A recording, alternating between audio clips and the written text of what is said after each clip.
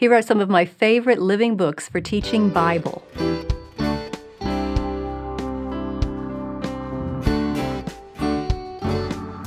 Welcome to the Simply Charlotte Mason podcast. I'm Sonia Schaefer.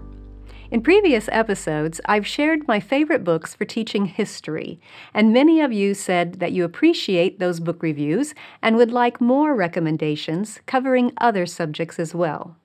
So, today I'm sharing some great living books for teaching Bible. Now, the first one, I hope, is quite obvious. The Bible. This should be your main living book for the whole family. Any other books you bring into Bible lessons should play a supporting role. The Bible should have the spotlight. Use whatever translation you prefer, but let your children have direct contact with God's Word as much as possible. Read a portion and have your children narrate it. That's what the majority of your Bible lessons should look like. Of course, Charlotte Mason realized that some portions of certain Bible narratives, mainly in the Old Testament, might not be appropriate for young children. She recommended that we omit those portions that are not suitable for children under the age of 9. Now, I interpret this unsuitable to mean those instances that are graphic or sexual in nature. Many of those can be skipped until the child is older. But sometimes a certain event is important for continuity in the plot of the story. For example, how did Joseph end up in jail if you skip the scene with Potiphar's wife? In those situations, you can reword the passage yourself. Or, here's my favorite way to handle it, you can use a trusted retelling for that particular portion. I like to use the Child's Story Bible by Catherine Voss. Of all the children's story Bibles I have seen, this is the best one by far. It's very living in style, and it stays very true to Scripture, including many details and stories that most story Bibles omit. Catherine Voss also does a wonderful job of dealing in a tactful yet truthful way with passages that could be unsuitable for younger children. So you might keep this book on the side and use it as needed. Another supporting book that Charlotte Mason recommended using in Bible lessons is a children's commentary. Now, 2 things you need to remember about using a commentary. Number 1, it should be written for children. And number 2, it should be used after the children have narrated the Bible passage for themselves. Have the children read or listen to the Bible passage and narrate it first. Then share with them any particular points from the commentary that you think would be interesting or helpful. The children's commentaries that I like to recommend is the Herein is Love series by Nancy E. Gans. Don't be misled. Though it is a children's commentary, I recommend it for the whole family. It contains wonderful, God-honoring insights that will teach and interest all ages.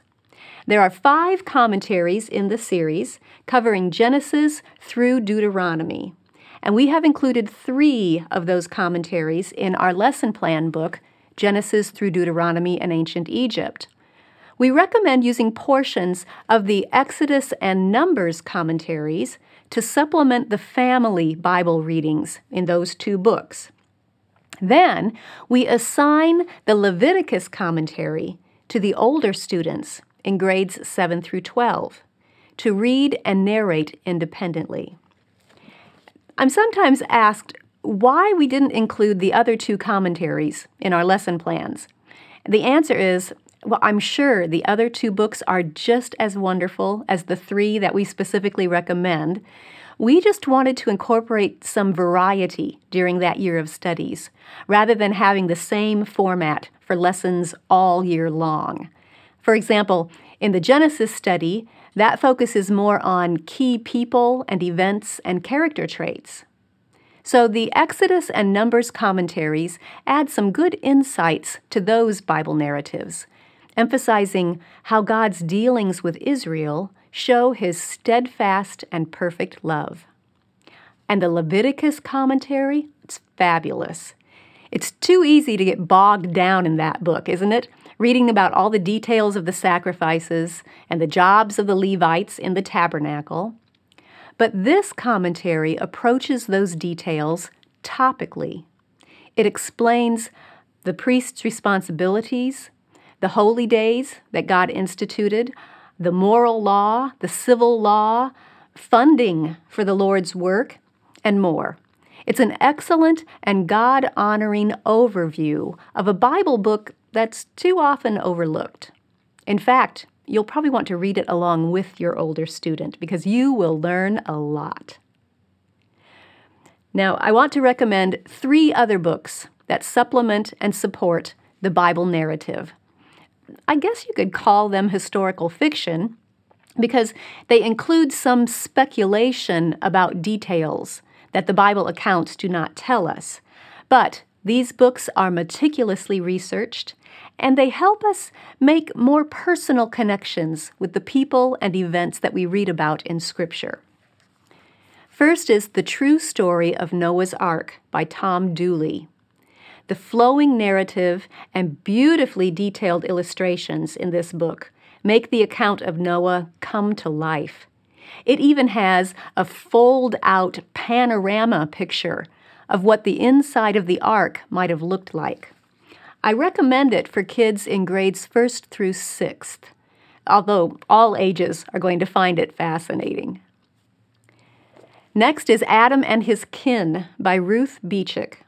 This book tackles the question, how might the early history of the world, creation, the fall, the flood, and the Tower of Babel, the first 11 chapters of Genesis, have been passed down from Adam to Abram?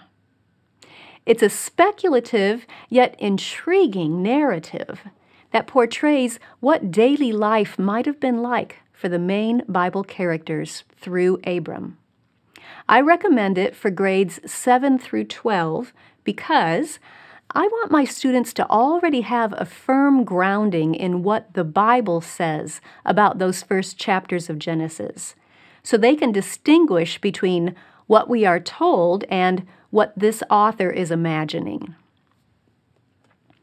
And then The Apostle, A Life of Paul by John Pollock. This book is a superbly crafted, extensively researched living narrative of the life of Paul.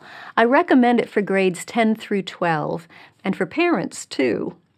It fills in those spaces between the intermittent glimpses of Paul's life that we see in Acts, painting a fuller picture, and along with it, teaching us a lot about Jewish culture, geography, and ancient Roman practices.